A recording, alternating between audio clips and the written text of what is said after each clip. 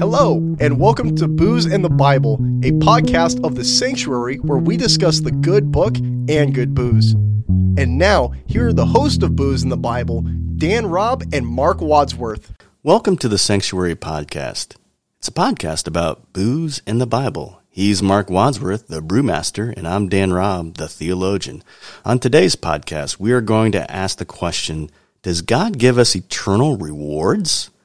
But first, for our booze today, we are going to venture into something other than beer. What could that be? Oh, right, bourbon.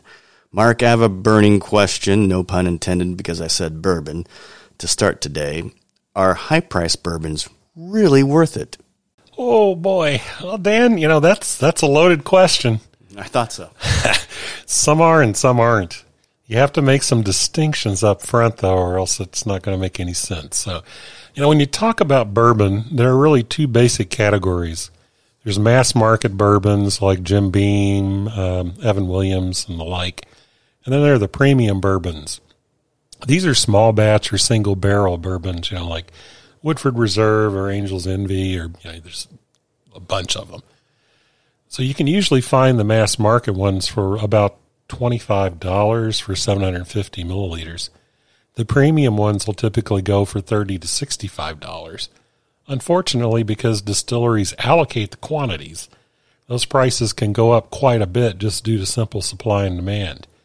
If the stuff goes off the shelves quickly and the supply is limited, the stores will jack the price up, knowing they'll be able to sell it at the elevated price because people are going to want it. I think I see here. It's the old free market concept in action, eh? Yes, sir. And this is where things get a little messy. The more popular a bourbon becomes, the pricier it gets. Sometimes the distilleries will raise the base price, but more often the price goes up because it's harder to find. So social media, things like YouTube bourbon channels and the like, they act like free advertising for bourbon. If a well-respected bourbon reviewer says, Old Catwiz bourbon is fantastic, his followers will go and try to find it. That's what they do, right? If it is actually good, then this starts the price increase cycle. Right, and it's, especially, I've heard of famous people getting, doing bourbons and all of that, and you don't even know if the bourbon is really worth the price, but it's Peyton Manning has his name on it, and it's like, oh, okay, well, I guess I'll pay $100 for it, and it could, like my burning question, it could burn in your mouth, I'm sure word of mouth among bourbon drinkers plays a role in this as well. Oh yeah, the real bottom line though is, the person buying the bourbon should like the taste of the bourbon. If you find a mass market bourbon that you really like, and that's awesome because those bourbons aren't likely to go up in price from demand. They make a lot of them. So much of it is made constantly. And just because it's mass market doesn't necessarily mean it's inferior. It hasn't gone through the same aging process of the premium bourbons, so it won't have as many nuances in its flavor profile. But in the end, it really comes down to, do you like the way it tastes in your mouth?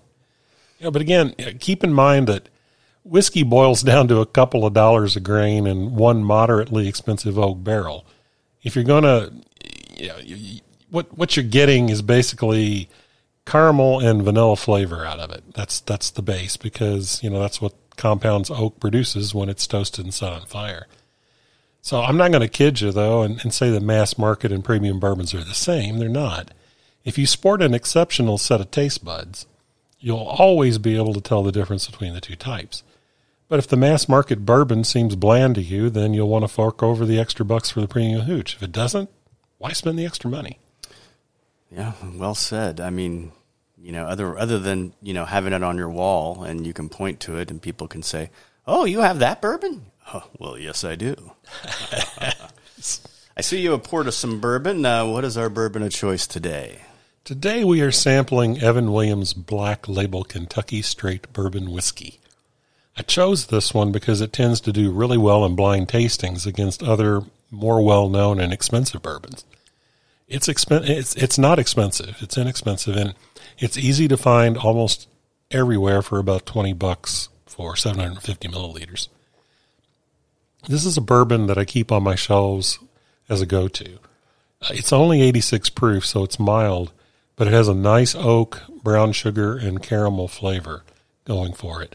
And it also has the obligatory aroma of vanilla with a little bit of mint thrown in. You know, I'm glad you said that about the bourbon because I do taste that in there. And, you know, my biggest thing with bourbon before really, you know, hearing what you said was, oh, does it burn when it goes down? You know, is that why people put ice cubes in the bourbon to mellow it out? Well, sometimes bourbons are quite strong, and adding just a little bit of liquid in the form of an ice cube or just a splash of water will help some of those really concentrated flavors open up. You probably don't do that very often with a mass market bourbon, but you would with a single barrel or a small batch, because those are the guys that generally come in the really high proof levels, and you need a little something to help it open itself up. Yeah. Mark, we talk much about grace, and I've been accused of being an antinomianist, and basically it's the idea that because we're freed by grace that we can just live however we want. You know, we got that, license to sin, and it's just like, well, we can just go out and do whatever we want. There's no consequences. And that's the thing that, unfortunately, other theological points of view don't really understand about grace because of their theology. And again, theology is just a study of God. That's all it is. And it is a point of view for sure. However, though, God has freed us so that we're free to obey him. And since we're free to obey him, it's a choice. And because it's a choice, we're rewarded for how we live our lives. And that's the doctrine of rewards is so important. And you really, unfortunately, it gets lost. And really, when you start to have theology that basically slaps discipleship and salvation together like it's a sandwich, and it just gets really confusing. Mark, do you have any thoughts? Well, for sure. There's a lot of confusion in the world and in Christian circles about how our obedience to God affects our relationship to him. And personally, I can tell you that until I understood the difference between salvation and discipleship, I was one confused puppy. So, to me, this sounds like a good road to go down for a while. I think the listeners might enjoy this. Let's hope so. Fingers crossed. We are going to look at Luke chapter 18, verses 18 through 30. And the passage is what John MacArthur calls the greatest example of the gospel presentation. And he even wrote a book about it. I believe it was called The Gospel According to Jesus. Which is so ironic that there's so many, it just seems like he didn't even bother to read the Gospel of John. It just is the irony. Today I'm going to show you why it is the exact opposite. It is not the greatest gospel presentation. In fact, it's really a key passage to understanding rewards. Yeah, absolutely. And I'll never forget my Greek professor as I was sitting there in class, and, we had Greek, 5 days a week, and every day, Mark, I prayed for the rapture to happen before I went to class, and it didn't happen. Sounds like me in thermodynamics. Right, yeah. Okay. And I had to do it. And, the whole class is just, everyone's tired. Everyone just wants to get out of there. And in the Greek language, you can translate words several different ways. They'll have a similar meaning, in the realm, but you have some liberty with it. And the professor would say, "In class, how do we know that this word is translated this way?"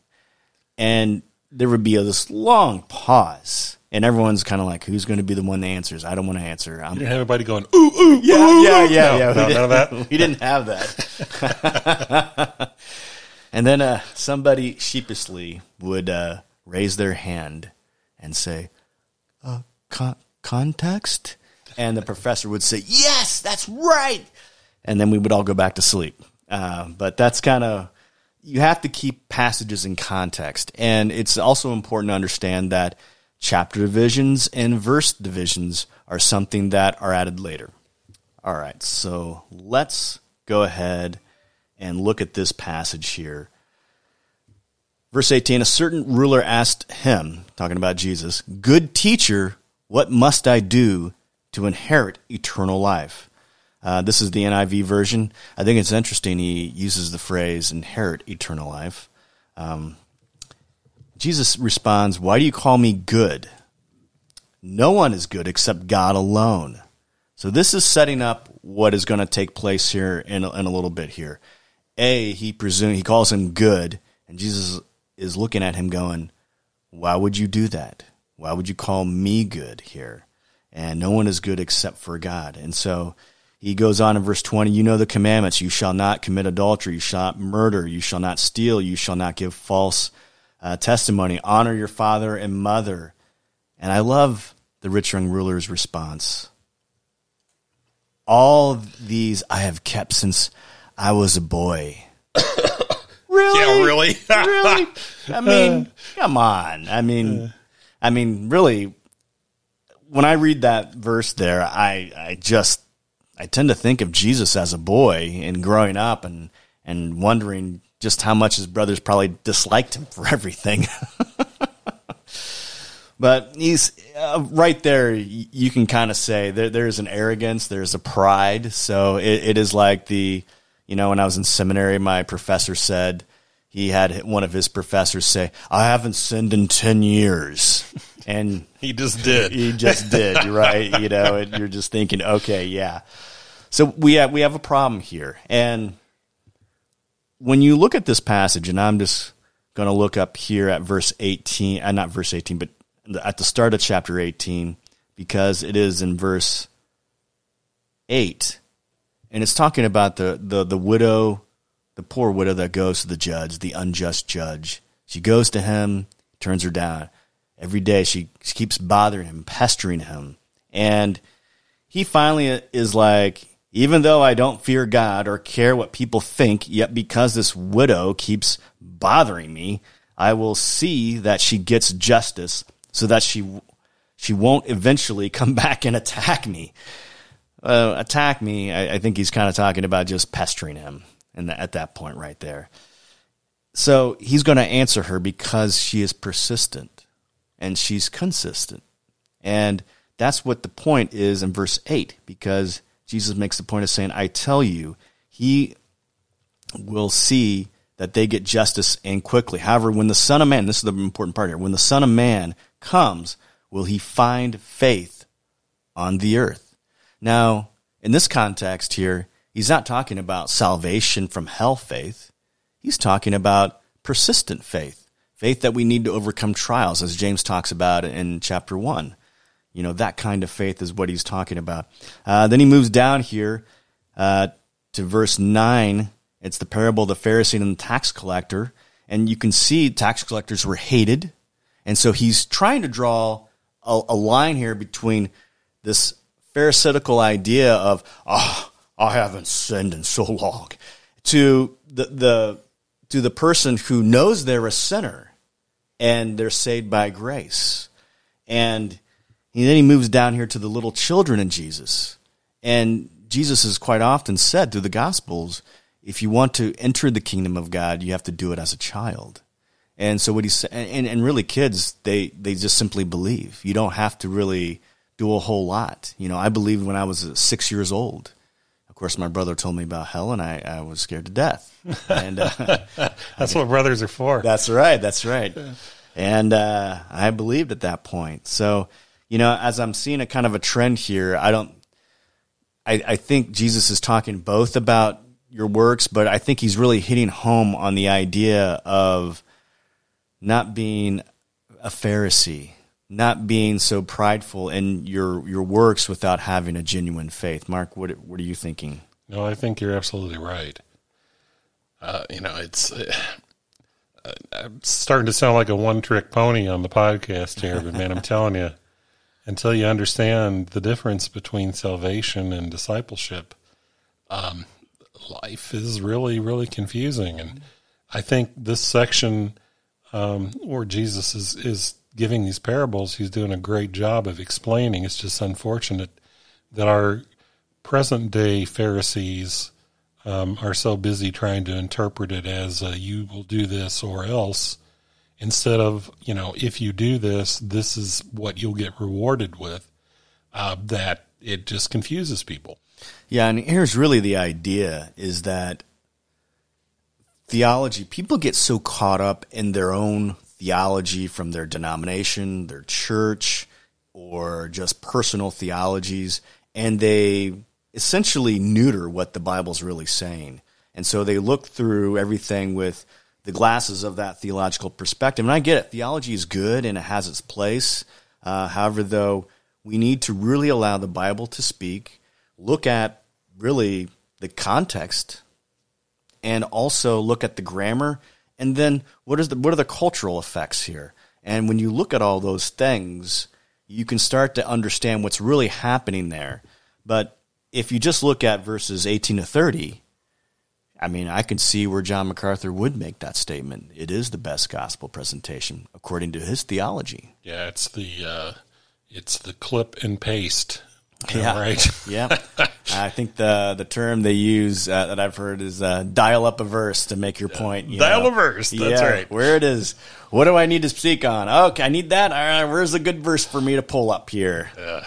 Let me just mute the whole thing and cut it out here. All right. So, verse 26, Peter's tracking with Jesus here, and he says, "Who can be saved?"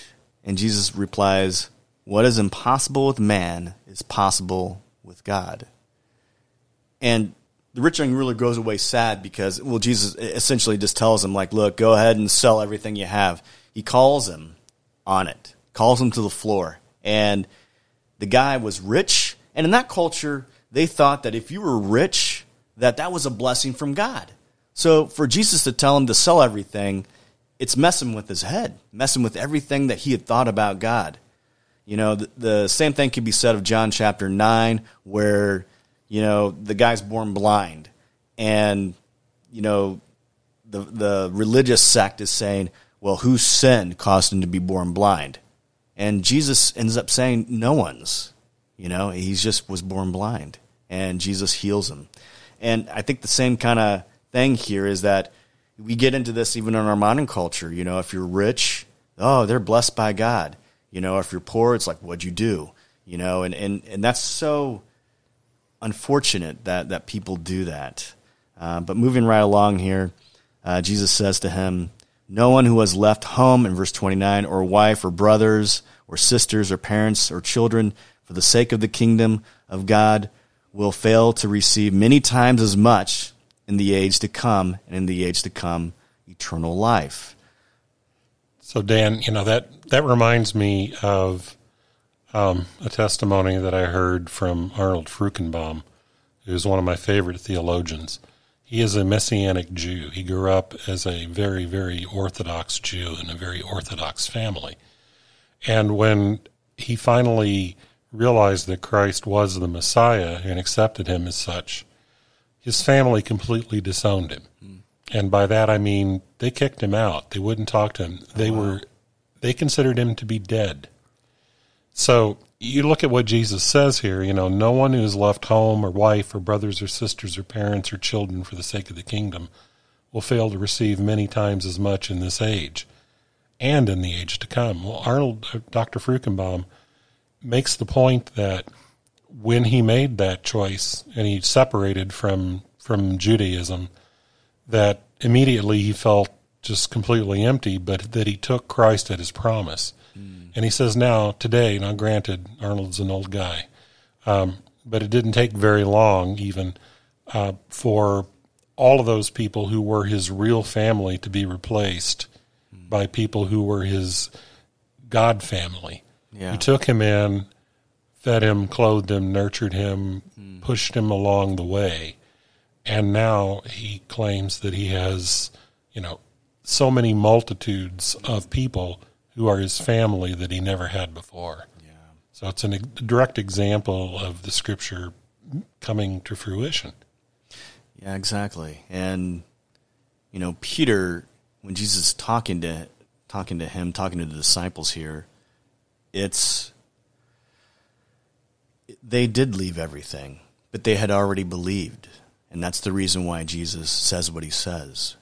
They had left everything, you know. Some of them had left careers where they were, you know, they were fishermen. They were, you know, some of them had responsibilities, and they left those aside. And, you know, it's a good thing for us as believers, because how often is it so difficult for us to leave, to be inconvenienced, right? Oh, yeah. And Jesus said, I believe it's Matthew chapter 6, lay up for yourselves treasures in heaven. And, you know, don't lay up for yourselves treasures here on earth, because moth and rust and those things are going to get old. They're going to grow. You know, you buy a new car tomorrow, it's great, and then you get that first ding on it. And it's just there it goes. It gets devalued once you drive it off the lot. So, you know, it's really, this passage is about eternal rewards and about what you're investing in. And we need to remember that's what's going to happen in the life to come. How we're going to be rewarded is by what we invest in this life. And that's really the challenge that we have. Not that, oh, this is a great gospel passage. Well, I could see the point. If you put discipleship with salvation, then yeah, I would agree with you. Yep. But again, I mean, that makes it incredibly difficult for people to get saved, because we're all sinners, saved by grace. And there's that G word again. Yeah, yeah, exactly. Exactly. I always look at it, and I may have mentioned this on the podcast before, but God doesn't want you to become a Christian in order for you to become a Christian. It doesn't work that way. But anyways, Mark, any final thoughts? I just look forward to discussing this whole concept of rewards further in some of the podcasts in the future, because I think it's one of those things that most believers never really think about, or when they do, they think, oh, I'm being selfish. I shouldn't be thinking about words. And then you find out, you know, Jesus says things like, yeah, you should, you know, like you said, store up your treasure in heaven, right? Mm-hmm. So anyway, absolutely. I'm looking forward to it, Dan. Awesome. Well, hey, folks, thanks for listening. Please remember to rate, review, and subscribe, and smash that like button, as they say. Again, people aren't going to know about this podcast unless you faithful listeners just simply, you know, rate and review and subscribe. So that's the reason why we ask that, so we move up in that algorithm there. So also, if you have any questions, queries, conundrums, or comments, please drop us an email at contact@sanctuarybb.org. We'd love to hear from you and may just read one of your comments or questions on the air. Join us next week when we will be sampling Chimay Red Ale and discussing the topic, how can I be acceptable to God? And this tagline that I typically say is from a guy, I have to give him credit because it's Bob Wilkin. And I heard him in a sermon, and he said, as always, remember that we are not saved because we are eternally faithful to the Savior. We are saved because the Savior is eternally faithful to us.